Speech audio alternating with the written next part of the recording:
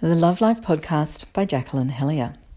It's time to let our souls catch up. After a couple of really full and busy years, I had hoped 2020 would be slower paced, but I wasn't expecting it to be like this. With the bushfires at the start of the year, there was no annual beach holiday to refresh and recuperate, so I thought a staycation would be good as I could potter at home and get the house and garden looking good, when it wasn't too smoky to go outside, that is, and I'm still pottering at home.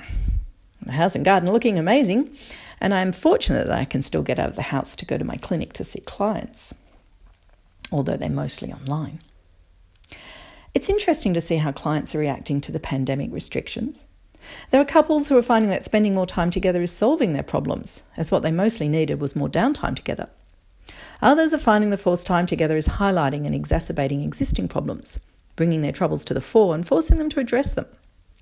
Some single clients are withdrawing from the world, while others are reaching out and finding that the longer dating required at this time means they're forming better quality connections. For me, at the start of the pandemic, like so many others, I dropped into production mode. What more could I offer? How could I help people more? What myriad of online courses could I create to support others? And then I was hit with overwhelming tiredness. I didn't want to do more. I actually wanted to do less. It's surprising how tiring this is. I was just reading an article about how for most neurotypical people, those not on the autism spectrum, spending hours in online meetings is much more mentally tiring than in person. The reason for this is that you can't get all the cues we normally get when in the presence of someone, so your brain is working much harder to find them and to interpret without them.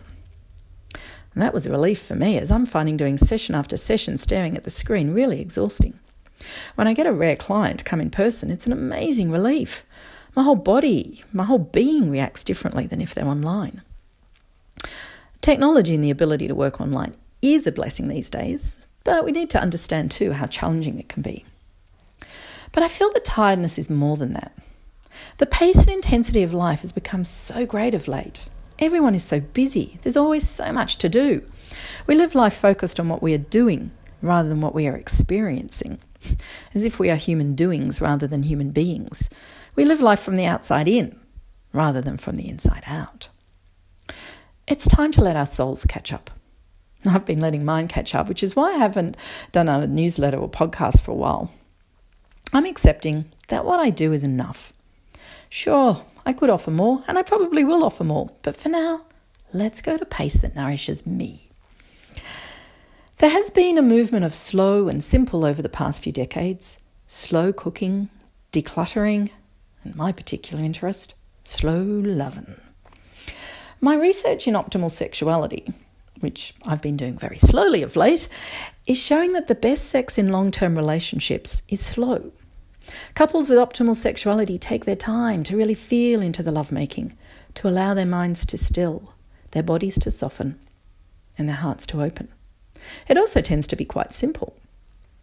While couples who have this optimal sexuality generally are open-minded and have a broad repertoire of sexual possibilities, they find that they prefer depth over breadth, and that depth doesn't necessarily require a lot of variety. This approach gets you into a state of embodied mindfulness, one where you are really present to what you are experiencing. As a client said recently, "It's reveling, luxuriating within my body." From this space, there is so much ease and contentment that the simple joys are heightened. It's as though you really are experiencing life with body and soul. Experiencing this in lovemaking, solo as well as partnered, flows out into the rest of life, and vice versa, so that the whole of life is felt more richly, more soulfully. As I sit here recording this in my pajamas, enjoying my first cup of tea of the day in my beautiful garden, I do feel the deliciousness of this current moment. My soul is well and truly present. It is caught up, and it's loving being back. So let yours settle back in too. Experience rather than do. Live life, love life, from the inside out.